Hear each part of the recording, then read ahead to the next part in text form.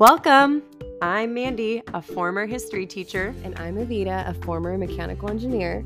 We're both married with 4 kids, 2 boys, 2 girls. We're 2 young professionals turned stay-at-home moms, navigating all facets of homemaking one step at a time to help you become the mother and wife you are called to be.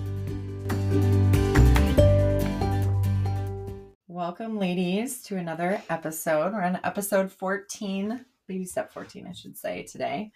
And we are going to cover parenting, which is something we haven't covered too much of actually yet. I know. It's almost like I've kind of avoided that topic because it's kind of sensitive. It's personal. It's a sensitive topic. You don't want to step on anyone's feet, but you also know that there's so many ideas out there. Yes, there's right and wrong. So we're going to try to cover some things. So the general kind of topic we're covering today is how do you parent in an anti-parent culture, which is an interesting topic because we kind of have to acknowledge that there is peer pressure parenting. Sounds like a thing of the past in our high school, right? Like peer pressure, but it very much is still out there. Mm-hmm. And it really takes persistence to go against a majority rule mentality that like, okay, if the majority's doing it, then I'm weird for not doing it. or sometimes you assume that parents know what they're doing, and so you kind of want to go along because you're like, well, if everyone's doing it, there must be something. Yeah, or their kids are older, so they should know. Yeah. Yeah, and it can be a very tricky world to navigate. And a lot of, like, to sum up our culture right now, there's a lot of permissive parenting. And so a lot of what we might do might be looked upon as too strict or too protective, or gosh, you won't get your kid a cell phone. Everyone else is getting their kids cell phones. Mm-hmm. And it can just be this very much like consensus parenting, right? That if it's common, it's normal. If it's normal, it's all right. Mm-hmm. This can often lead us to second guess ourselves as parents, especially if we are choosing to do things that are different than what the culture is choosing to do. We can kind of have this self-doubt that's always eating away at us every time we're trying to enforce a rule. Yeah. You know, maybe I'm wrong about this. I don't want my kid to be a social outcast. Like, you know, all these thoughts can go into our head. The problem with that is kids kind of can prey on that self-doubt, right? Like they can maybe see us wavering a little bit, and right? Because really all a kid wants is they want what they want when they want it. That's just the nature, our human nature, is they want to find a way to get what they want. I mean, you can even see this in like a 2-year-old. Like my little 2-year-old. Yeah. She will do whatever she needs to do to get what she wants. They'll test the boundaries. They'll see how far they can go. Mm-hmm. Yeah. And so we know that that's kind of their mentality. Mm-hmm. And when they grow up to be teenagers, that's still there. And they might say things to you like, how can all those parents be wrong and you be right? Right. And so you might get that pushback from your kid, right? The older they get, the more verbal they are. And the more verbal they are, you might have to start hearing these things that can, again, get that self-doubt kind of eating away at you. And kids think that we should be guided by numbers, right? Like, okay, well, you know, 90% of my class has this, so I'm going to be part of that 90%. And this is where I love Fulton Sheen. Awesome. Blessed Fulton Sheen, I should say. He says, right is right, even if no one is right. And wrong is wrong, even if everyone is wrong. And that's not something kids quite understand. Yeah. That concept that, yes, 90% of your class may be doing it, still doesn't make it right. Mm-hmm. And so it's really our job not to be guided by numbers. Right. It's our job to figure out what's right and then stick to it.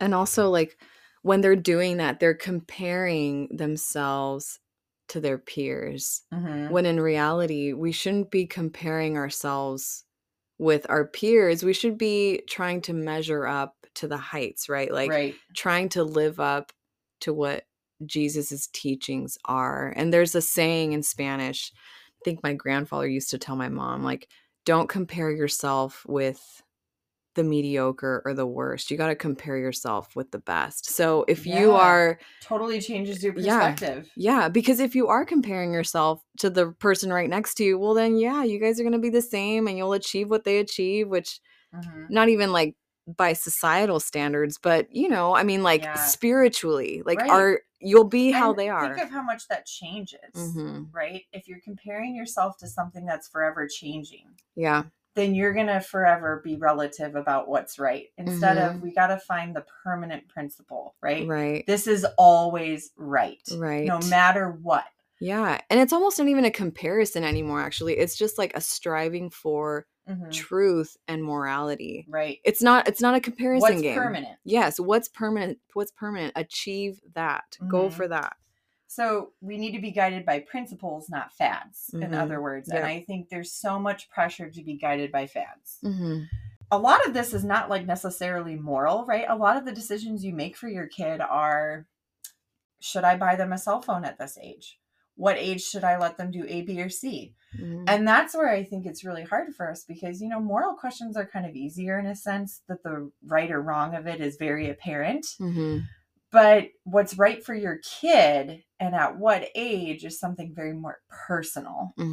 And so how do you go about that? Well, remembering your vote is the only vote that counts for your kid because you are the only one that knows them to a level, right? So some parent might say, my kid's mature enough at age 17 to drive. And someone might say, oh, I'm not letting my kid drive until 20. And that, again, it's only your vote that counts because of that innate knowledge you have of your child. And remember, you shouldn't be judging it off what your child is saying to you, right? Children are ready to assure you that they can handle what their peers cannot. Like they're always ready to say like, oh, I am so mature. I mean, I remember telling my mom this in high school. Like I was so mad she wouldn't let me date early on in high school because everyone was dating. Yeah. And I remember being like, I am so mature. Like I could get married right now if I wanted to. Yeah. I'm really mature. And now I look back and I'm like, I was a dweeb. Oh my gosh. Me too. Even up until like 5 years ago, I was a dweeb. So don't trust what your kid is saying. Trust what you're seeing. And then, make your decision. And your rope isn't measured against others. It's your rope. So this is where you're not comparing. You're the judge of how much rope you want to release to your kid or you want to withdraw from your kid. Yeah. And it takes a willingness to be misunderstood. So this is where we're going to get into the virtue of courage. Yeah. Later is that you are going to not be popular. Your kid is not going to like you for this. They're not going to understand it. You might not be liked by other parents for this. They might think you're weird and like, gosh, why wouldn't you do that? But you have to walk confidently in your family's beliefs and morals and be unpopular. And so instead of asking, is it normal? You should ask, is it good? Is it right? Right. And I think sometimes we avoid these things as parents because it can lead to discomfort. It's like these feelings become uncomfortable when you tell your child, no, you can't do this, or yes, so and so did it, but you can't. And sometimes maybe you don't feel equipped to answer that, but all of that takes courage because it takes courage to handle uncomfortable situations. And you can't be afraid to get to those uncomfortable situations because that's where the learning happens. That's where you have these teaching moments. Or if you don't, you just go along to get along. And there will be pushback. Like I think in parenting, you are always going to get pushback from your kid, from other parents. And so it's like, there's always going to be someone trying to get you not to be firm. Yeah. Right. And challenging your courage. Right. Just let go a little bit. It's not a big deal. Yeah. Kind of just these little slips of acquiescence and next thing you know, you're like somewhere else. Yeah. And before I forget, I'm sorry, I forgot to give credit where we're getting this from. This is a lot of what we're talking about is coming from a book written by Dr. Ray Guerendi, who's a Catholic psychologist, and it's called Raising an Upright Kid in an Upside Down World. So one of his first couple of chapters kind of covers this like parent peer pressure. So I just want to say that quick. Sorry, should have mentioned it earlier. These are not original thoughts. Sorry, yes, well, some of them are, but yes, they stem from this great book. Yes, yeah. And one of the next parts he gets into in this book is one of the biggest things that shakes a parent. He says, is this push too hard myth and you'll get rebellion. And that can really get a parent to maybe rethink Yeah. where those morals or those principles they had are now. Yes. Because there's this idea in our modern culture that, if you are too strict, your kid's going to run the other way from you as soon as they have freedom and never see you again. Yep, they're going to go wild as soon as they get to college. If you don't allow them to experience everything, right, then they'll experience it on their own terms, and then you're in trouble. And it's so funny. I feel like even as a mother of toddlers, or my eldest is 5, I do feel like that sometimes. I feel like, gosh, I better give him some leeway, or else he's gonna turn into a rebel. Right. And and notice how that thinking starts like that, and then you start questioning your principle. I've noticed in myself, even maybe I'm being too strict in what I will allow my daughters to wear. Maybe it's okay to wear short shorts like this length. Maybe I was being too Amish, and it's like an unwinding. If you let the yarn go a little, all of a sudden it gets loose. It gets loose and then tangly. Yeah, and it leads to further and further concessions you're making because you're making them out of fear. Yeah. Right? It begins with that fear, and then you just unquestion. And so he actually, in his book, kind of pushes against this myth, kind of trying to show that this is actually a myth. There's not really a lot behind this of idea. Science or anything to it. He said most preachers' kids end up modeling their parents' standards, and there's only a small minority that don't. Wow. So how we see those movies like, oh, the preacher's daughter. Yeah. She went crazy, really wild, crazy girl. He's like, that's actually not the reality. Wow. That most preachers' kids do that. I'm shocked. Yeah. I'm shocked and totally delighted. It's like, yes. They're going to be okay. And, that's so true. If you think about all the early 2000 chick flicks, like The President's Daughter, he's very strict with the security, and then she goes crazy and does this weird thing. Yes. A lot of them are filled with that kind of storyline that if you push too hard, they're really going to go the other way. And it's funny how that fear is so engraved. Like I said, that even having little kids who have to make little decisions about little problems. Right. It is something I think about all the time. I'm like, I don't want them to rebel against me or dislike the faith because I was like, we have to go to mass every Sunday and during the week too. Right. I don't want it to seem like a chore to them. I want them to love me, but love Jesus. Yes. I don't want religion to look so strict and rigorous. Right. But in reality, today, for example, we went to mass for Saturday. My little guy, he's like, Mom, I don't want to go to mass. And I'm like, no, and in my ideal world, I want them to be like, I love Jesus. I can't wait. Can't wait to get there. Yes. Can't wait for the consecration so I can kneel and pray. And, But do we even have that? Yeah, no, exactly. So anyhow, that conversation came up, he was really not wanting to go. And I'm like, okay, well, sometimes we have to do things that don't seem to be exciting or and I said, right now you're young, so you don't understand what's going on in the mass. Yeah. But it is something that is really good for our souls. I'm like, just and like you know that. And I know that. And I know that for him, and I know it's good for him, and I'm looking out for him and all the graces he can get. But to try to make it tangible for him, I said something along the lines of, and this must have been inspired by the Holy Spirit. But I was like, well, you don't really sometimes like eating your vegetables, but those are good for you. They make you faster. They make you stronger. I mean, so sometimes we have to do things that we don't like, but that are actually really good for us. And then that was it. Yeah. He did not refuse at all. He's like, okay, let's get dressed. I'm just gonna try to take this in. He's like, Mom, you're wise. No, honestly, that was it. He was fine. And when we went, but I mean, it's just encountering those uncomfortable situations, because in the past I might have been like, well, he has gone to mass every day this week because of school. Maybe we give him a little break. He's 5. You have those fears. You have those fears. You want him to love you and trust you and like it. And anyhow, so I kind of stuck to my guns and it turned out fine. I feel like it's easier to stick to your guns when you face the reality that you want what's best for your kid. Mm-hmm.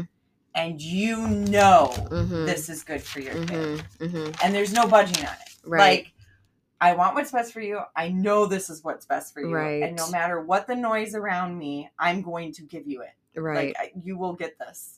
Exactly. And I mean, so how much we care about them and what we want, for their goodness, physical and spiritual. I'm reading this book called Parenting for Eternity by Conor Gallagher, and he talks about this paternal affection for like the preservation of their body. So he gives this kind of like gloomy example of like, if your kid were really sick, like cancer, you would do anything. You would move mountains to raise money or get the treatments he needed. So along those lines, he says, quote, "How much of this paternal affection do you direct toward your little one's soul? All your efforts to save the little heart that pumps blood, but so little effort to save the soul that lives forever. How often have you darted across the room to save your toddler from ingesting a dangerous chemical, but shrugged your shoulders at the impurity on a streaming video or the wrath on video games?" So, I mean, it just makes you think, like, why are we doing all this? Right. Why are we going against the grain, per se? Why are we willing to encounter these uncomfortable situations and not go along with the peer pressure? Yeah, going back to your why. Right. And having wide open eyes about it. Right. I think is critical to not waver, right? Yeah. So if you're like, no, I didn't allow this show because I thought it would harm my kid, A, B, or C. Right. Then I've got to do something if this gets turned on. Right. Like, and again, coming back to that and going back to that principle is, I think, what allows you to be firm and also trying to remember that the things coming in are not reality. Like, you have to be a good judge between what you know to be true and what people are trying to convince you to be true, right? With these kind of myths. And one thing Ray Guerendi says with people saying, gosh, you're too strict, your standards are too high. He's like, well, that's a comparison. And anything's going to look too strict if you compare it to a slipping standard, right? Yeah. Like, oh, I allow my kid to do blah, blah, blah, blah, blah. Well, of course you're going to look strict if you don't allow your kid to do any of that because you're comparing it to a very lax approach. And so keeping that in mind, and also in mind that you're not an autocratic parent for having standards. An autocratic parent is someone that just says my way or the highway. And all it gets across is do this because I said so. But when you're parenting out of love, like, I want my kid to get to heaven. I want my kid to be a good person. I want people to enjoy being around my kid. And those are all good things you want for your child. And so in order to do that, you have rules. And yes, sometimes it's hard to enforce them and your kid's not going to like it. That it's all done out of love. Yeah. Like, a kid's not going to look at that and be like, my parent's a cold, strict, ugly parent that's autocratic. They might say that. Yeah. But you have to let noise be noise, and you have to differentiate, no, I am doing this out of love, and I know I'm doing this out of love. And so I don't care what all these parents say that I'm too strict or I'm too this or I'm too that, because I know I'm coming from this place. Yeah, that my objective is to help them get to heaven, and I'm going to do what it takes to do that. Yeah, so I was listening to this podcast, and they talk about the word paradise, and I mentioned this to you earlier, Mandy, but paradise, like the Latin root, means garden, right? And if we kind of let our desires, our flesh, like, our corporal desires kind of take over and just go along and get along and kind of go with the flow with everyone. Figuratively, we would be overgrown and wild, right? Right. And so paradise being a garden, what is a garden? It's like, to keep a garden, you need to shelter it. So you need to protect it. You need to prune it, and you need to nourish it. So the protection is like, and pruning hurts. Pruning hurts. And that's what I was going to get at. It's like the disciplinary aspect of it. It's like it absolutely needs to be there to cultivate this paradise. It's like, we need to prune. It might not be fun. Yeah. And it might be a little bit painful for them and for And for you. us, yeah. Yeah. But also, like, with the pruning comes like nourishment. You're not just an autocratic parent, how you were saying. You're not cutting something off to hurt it. You're cutting something off to give it life. And also you cut it off to give it life, for it to flourish in the way you want it to flourish, but you also have to nourish that, right? You have to water that. And one day that shelter will go away. You don't always need shelter over it. Right. So I like that analogy too, because, you know, sometimes we're like, well, you can't shelter your kid forever. Yeah, and it's like, no, I know. But when they're a little seed, they need a lot more protection. I can shelter them to the point where they're a very strong, they have strong roots. Yes, they will see bad things, but I get to decide when. Exactly. When they're old enough to handle it. But no, that's a great analogy, because I think it really kind of encompasses like your purpose as a parent is to get that plant to grow. And yes, it requires all of these things from you. And so when you're making decisions, is that going to help them grow, or is it going to put them in danger? Right. So if you give them too big of a rope, is that going to remove the shelter at a critical point in their life? Right. Are they going to grow wild and reckless? Yes. Are they going to get covered in weeds and noise? Right. Yes. And so, yeah, I really love that analogy. And, you know, I feel like a lot of kids too, myself included, push back really hard when the pruning happens. Oh, yeah. But once they see what they've become, they like thank their parents for it. Like, I can't tell you how many families I've heard where they've had a really difficult child that push. And then later in life, when they have 20/20 hindsight, say like, thank you. Like, thank you, Mom, for, you know, never letting me do this, or sending me to this school, even though I thought it was not a good school for me to go to. And I can't tell you how many times I hear in Catholic world, parents making decisions by their kids' wishes. Yeah. And I'm like, we're Catholic. We believe in original sin. Yeah. We believe in a fallen human nature. And as much as we love our kids, they do not have the knowledge to make decisions that are good for themselves. They're still in an immature, I think they said, your brain doesn't fully mature until the age of 25 or something. Yeah. Like biologically. I think women a little earlier. Yeah. Wink, wink. Way earlier. Yeah, way earlier. Yeah, no, it's later than you think. Yeah. For sure. You're not even that's how many years past being technically considered a legal adult, and your brain's not fully matured. Yeah. So you really can't put their lives into their hands and be like, oh, whatever you feel is best for you. Right. Well, original sin's going to want you to reach for things that aren't good for you. Yeah. They're driven by impulse still, you know, and reaction and things that need to be pruned. Yes. You know, even kids that appear incredibly mature, they don't have the life experience that you have, or the vision that you have, or the amount of spiritual work you've done on yourself that you have, right? To really determine what's best for them. And I mean, look at how many times, even adults, we don't even know what's best for ourselves sometimes. Yeah. We have to leave it to God.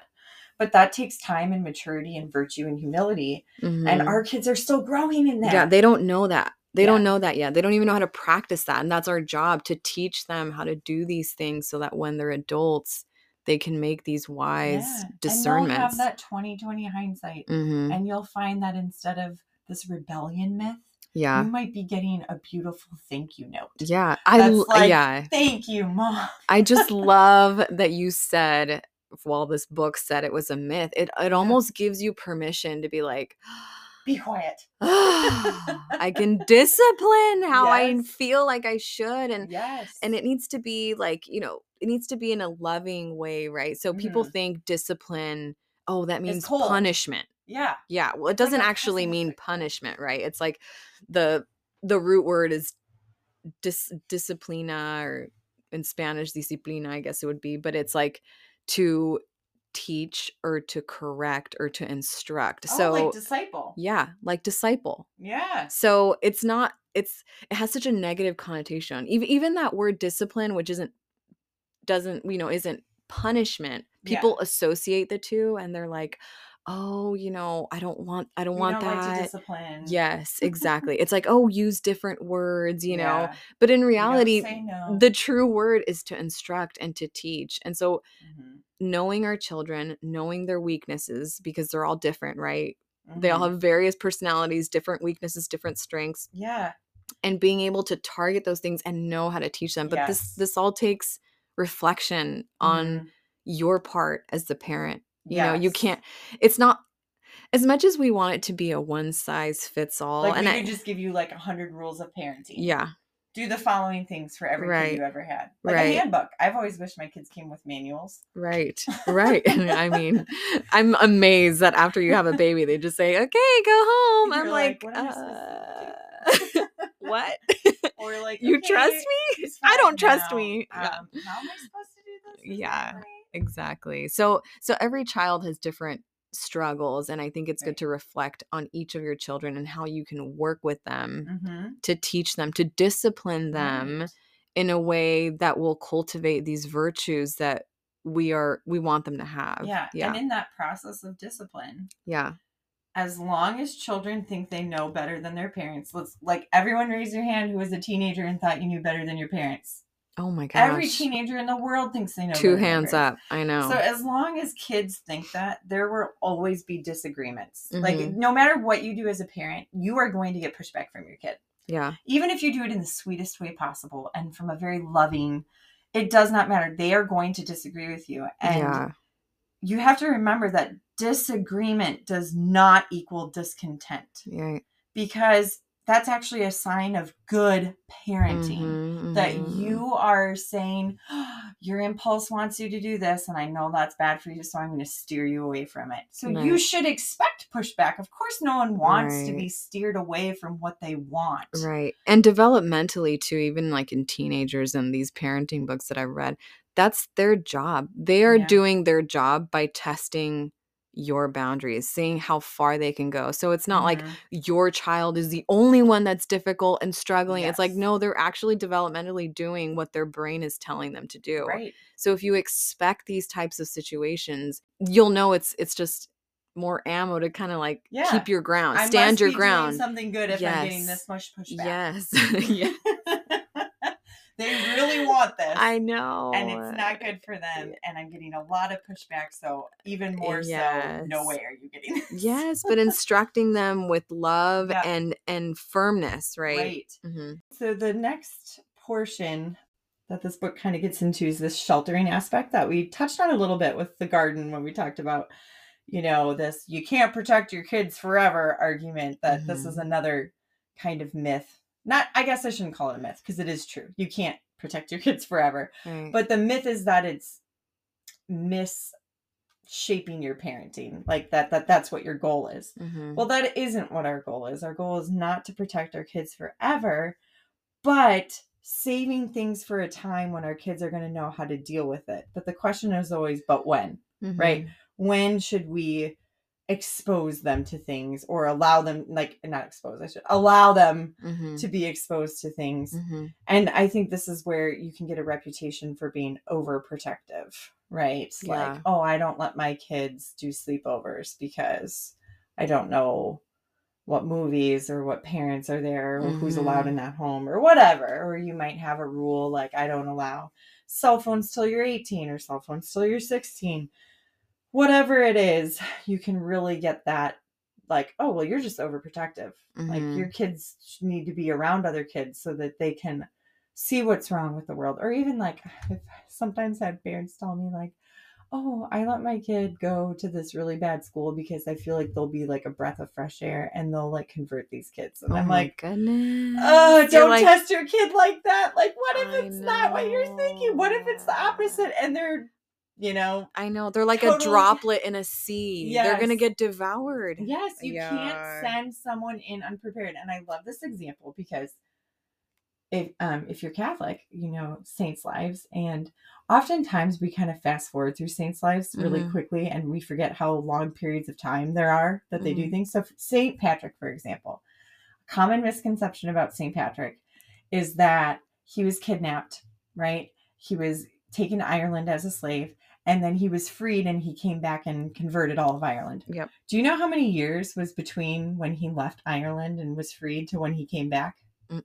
15. Because he studied that whole time. He was like, I got to learn my faith. I got to go to this. He became ordained. He did all of these things in those 15 years. He was armored. He was arming himself. Yep. And it's like, that's in a sense you're doing with your kid. It's not that you're never going to let them go to Ireland, like St. Patrick, right?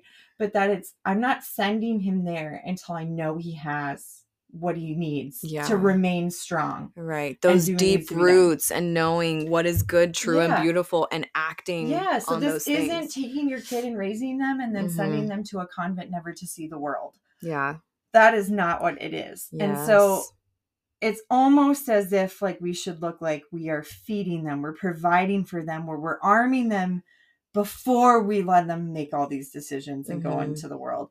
And really, you're just adding a few more years of childhood when you're doing this. You're not, and subtracting a few years of early adulthood. You're not like, I don't know, sheltering them from things they're never going to witness in their lives. Or like, you're really just prolonging the childhood part so that you can fit as much learning and teaching and armor as possible. Yeah. And you also want to you do want to shelter their innocence. They are only innocent for so long. Yes. You know, like they're going to fall to sin. We all do.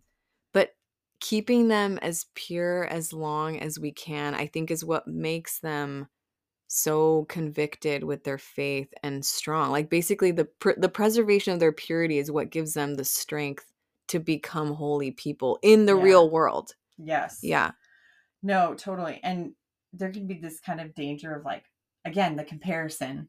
You might look completely overprotective compared to someone that doesn't protect their kid at all. Right? Yeah. Like, again, if you're comparing, of course you look overprotective if you're actually monitoring what music your kid listens to. And other parents wouldn't even know. Right. Right. So again, you have to, have that in mind. And there's also a danger of being naive and just assuming that everything's dandy with your kids' friends and what they're doing. And that if you gave them access to the internet, they would never use it for ill. Right. Like, or they would know it's bad. Right. They would stay clear from things, or there won't be any pop-ups because I bought this firewall. Like, I think there's just a danger of like not wanting to know what's out there. See no evil, hear no evil, like doesn't think it exists. Yeah. And so you have to really be cognizant, again, eyes wide open. What is out there? Yeah. And how am I preparing my kid to deal with it? Because one day they're going to see that. Yeah.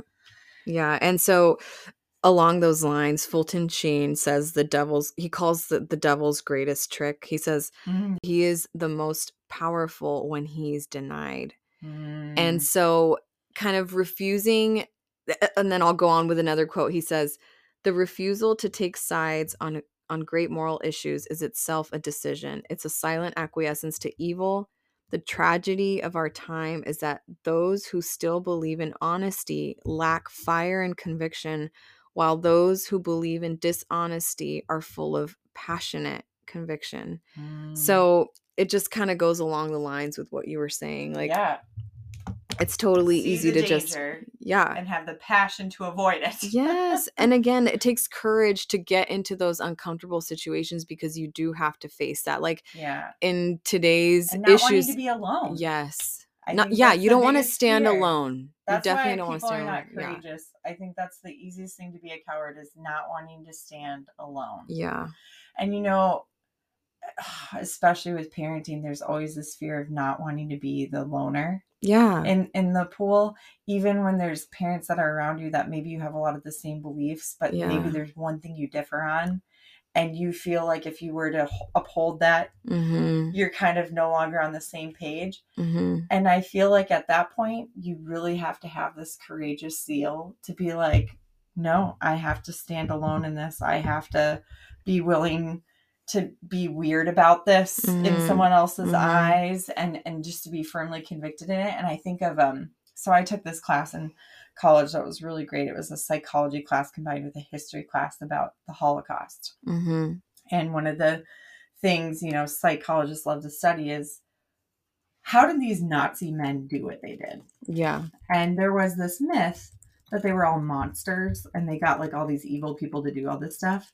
In reality, they found these were your average dads. Like they were dads, they were fathers, they were like some guy off the street. This was not like some crazy murderer who they got to do these terrible, horrific things. Yeah.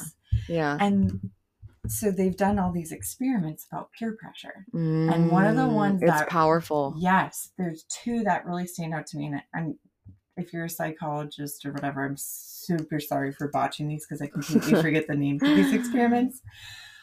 But there's two, and I'm going to also botch summarizing them because I'm going to do it quickly. But the one was they only had one person that was actually involved in the experiment. The rest of the people were all controls. Okay. Of course, they don't know that. And they put 3 lines on a chalkboard or whiteboard, whatever. It's a board. One was clearly the shortest line. And they came in and they said, oh, thank you all for coming for this experiment. All we need you to do is point to the shortest line. And so the one guy that was there for the experiment goes, well, duh, it's right there. Yeah. Everyone else in the room pointed to the other line. Okay. We're told to do that. Yeah. And he's like, what the heck? That is not the shortest line. Mm-hmm.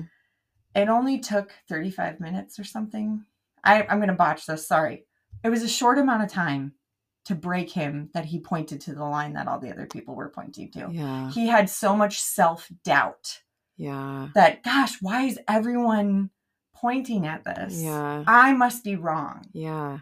That he eventually like acquiesced and was like, maybe I need glasses. Like, who knows what he was thinking? I don't know. Yes. But like he eventually pointed to the line that was not the shortest, clearly visible. Yes. They somehow got into his brain in a short amount of time to convince him that he was wrong. Right.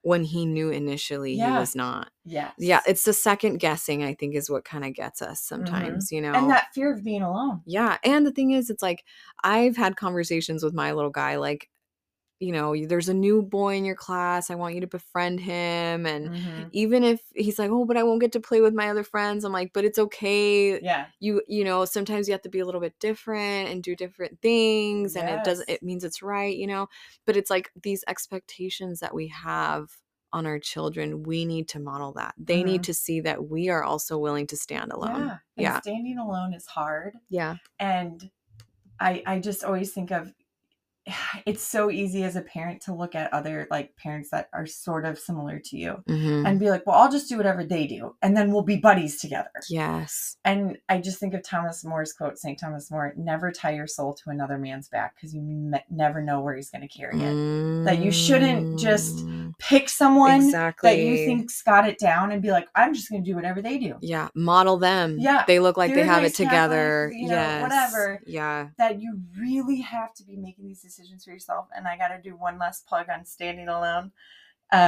If you've ever seen the movie High Noon.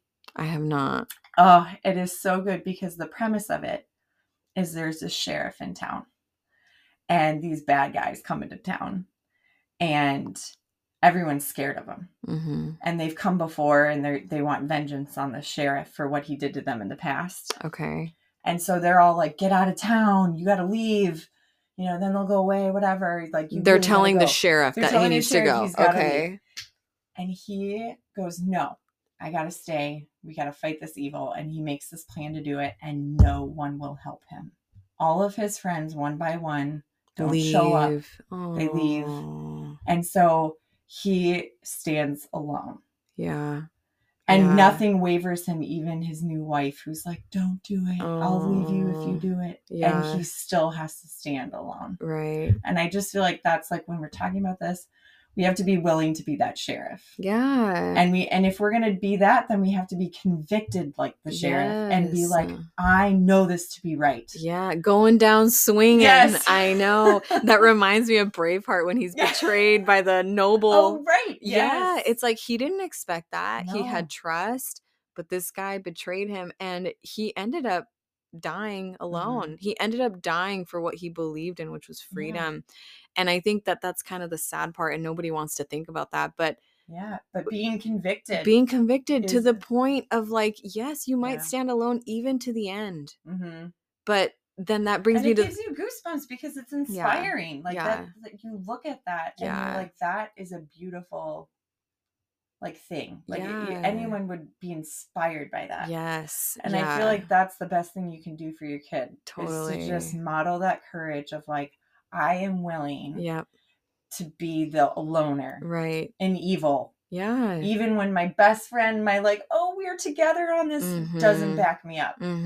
Like, and I feel like that's like, we love movies like that, right? Like that are inspiring, that really captivate us because it takes such nobility. Yeah. And if you have that fire and that conviction, just like Mel Gibson did, he had freedom.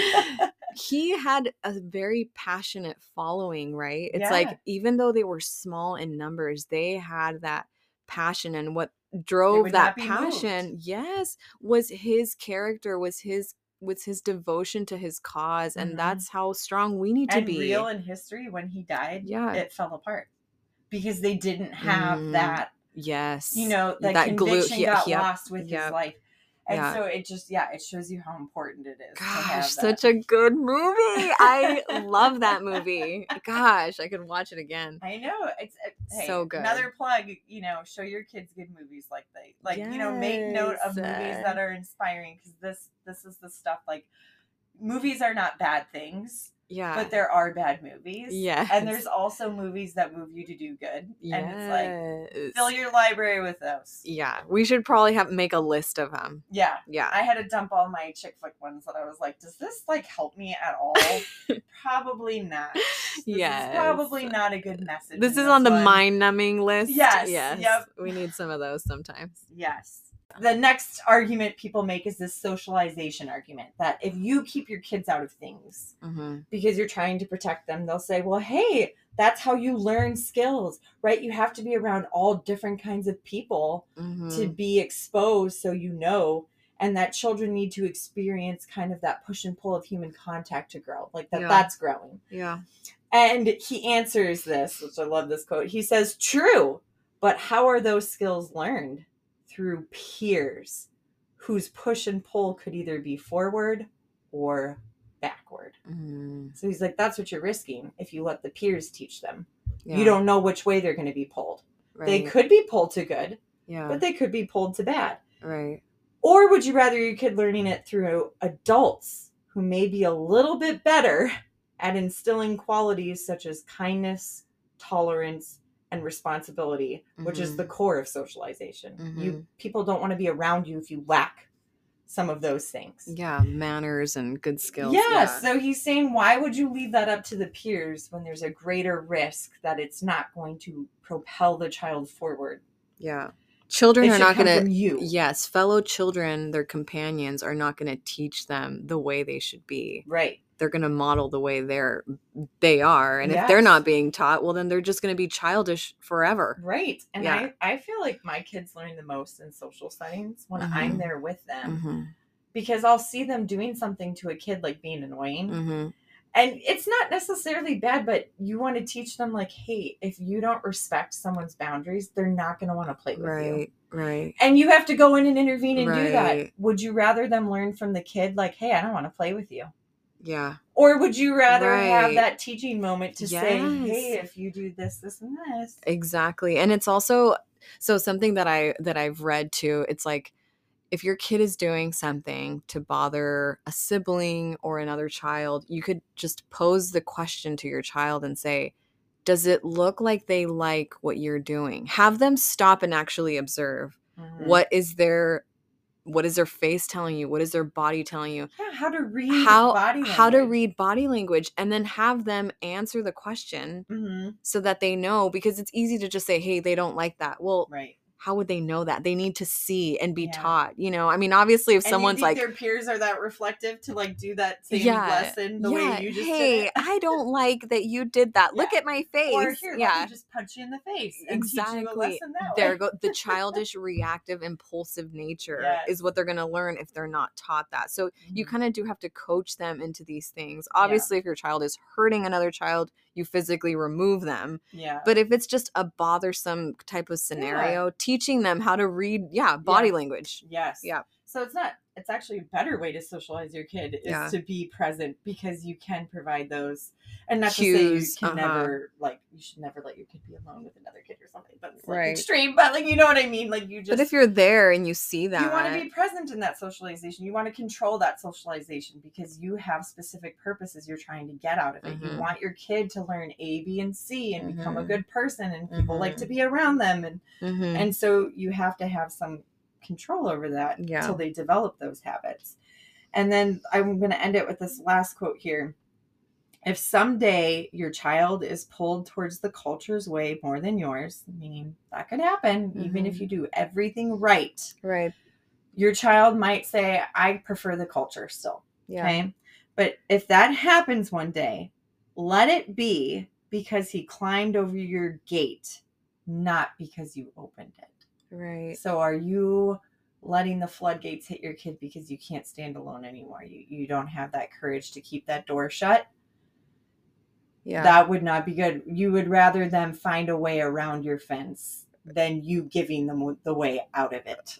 Right. It needs to be a decision that they make and they know is wrong. Not that they make and didn't know. To do it, not you've chosen to allow it to happen to them. Right. In one sense, you're being more controlling opening the gate, because they have no choice what comes through it. You know, if they're climbing it, that's a choice. Yeah. That's something they're deciding to do. And in reality, it's like you are technically still controlling the situation. Yeah. You're either controlling it and it's under control, or you're controlling, like you said, leaving the gate open. Yeah.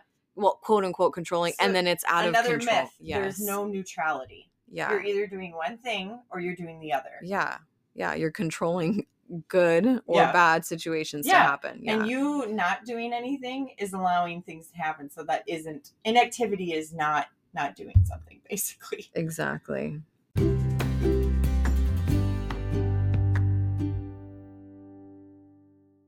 All right, so the quote of the day we have is from the book of Proverbs 22, verse 6.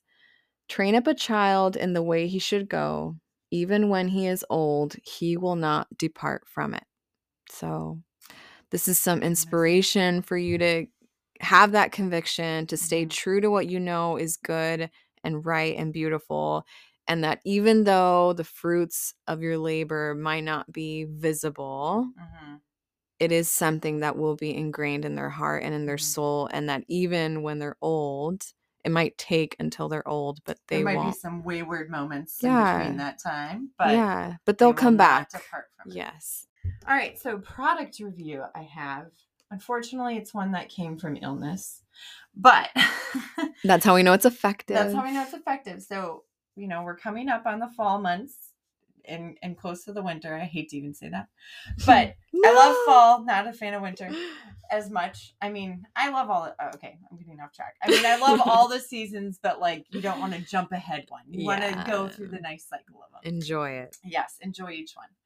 But anyway, the stomach flu tends to go around. I feel like we've had an increase of viruses recently, and like not even during cold months, like just kind of general.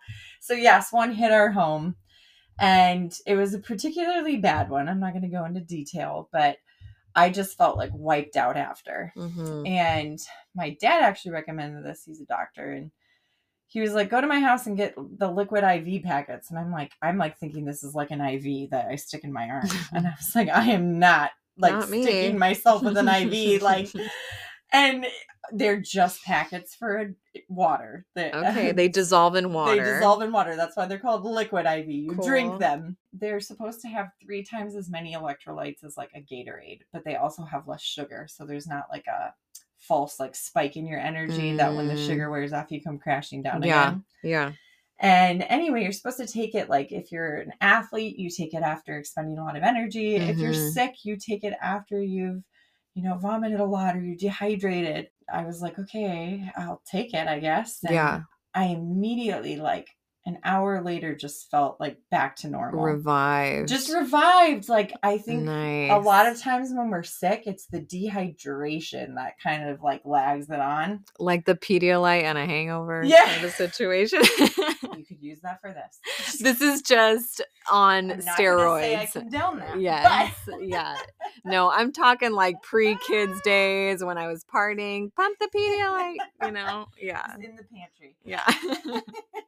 So that's the brand. The name of the brand is Liquid IV. Liquid IV. Okay. And you can buy it from Costco. They sell it there. I've seen it other places, but actually on the Liquid IV site right now, because I just ordered some. I wish I got a commission from this. Liquid IV, take note. But there's 30% off right now for Labor Day. Oh my god! And it's free shipping over $20. Yeah, so this totally sounds affordable. Sponsored, but it's not. But it's not. It just legitimately, I was excited because I was like, it's kind of expensive. Yeah. So there was a sale, and I didn't have to pay for shipping. So score. That's awesome. But anyway, if you want to prep for that, they also have kids ones. So I did buy a kids one because I wanted to have something on hand if my kids are in school now, and I'm sure we'll get like stuff's going twice around. The amount of viruses. Yep. So it was just good to have on hand. So that's awesome. Product review. And I have a product suggestion. I haven't read it all the way, but it's the Baltimore Catechism for Kids. And to go along the lines of our conversation, I think it would be a good challenge for myself also to incorporate reading that a little bit every day. Maybe not every day, once a week. I don't know. Make it a thing. But to talk about what the Bible teaches, what our faith teaches us, and kind of helping to cultivate these virtues in a very tangible, digestible way for kids. Mm-hmm. So that's a good one. It's very straightforward too. So I feel like it's a great thing for small children to just kind of understand the faith that can be very complex, but in a very simple. Yeah. And it is, and it's broken down like questions. Yeah. Why are we here? Yeah. Why did God make us? Answer questions that they could easily ask. And that they're probably asking at this age. So. Exactly. Like our little guys were wondering if the Romans who killed Jesus went to hell. Right? Like that's like a legit question. Their brains are spinning. So feed it with some good answers. Exactly.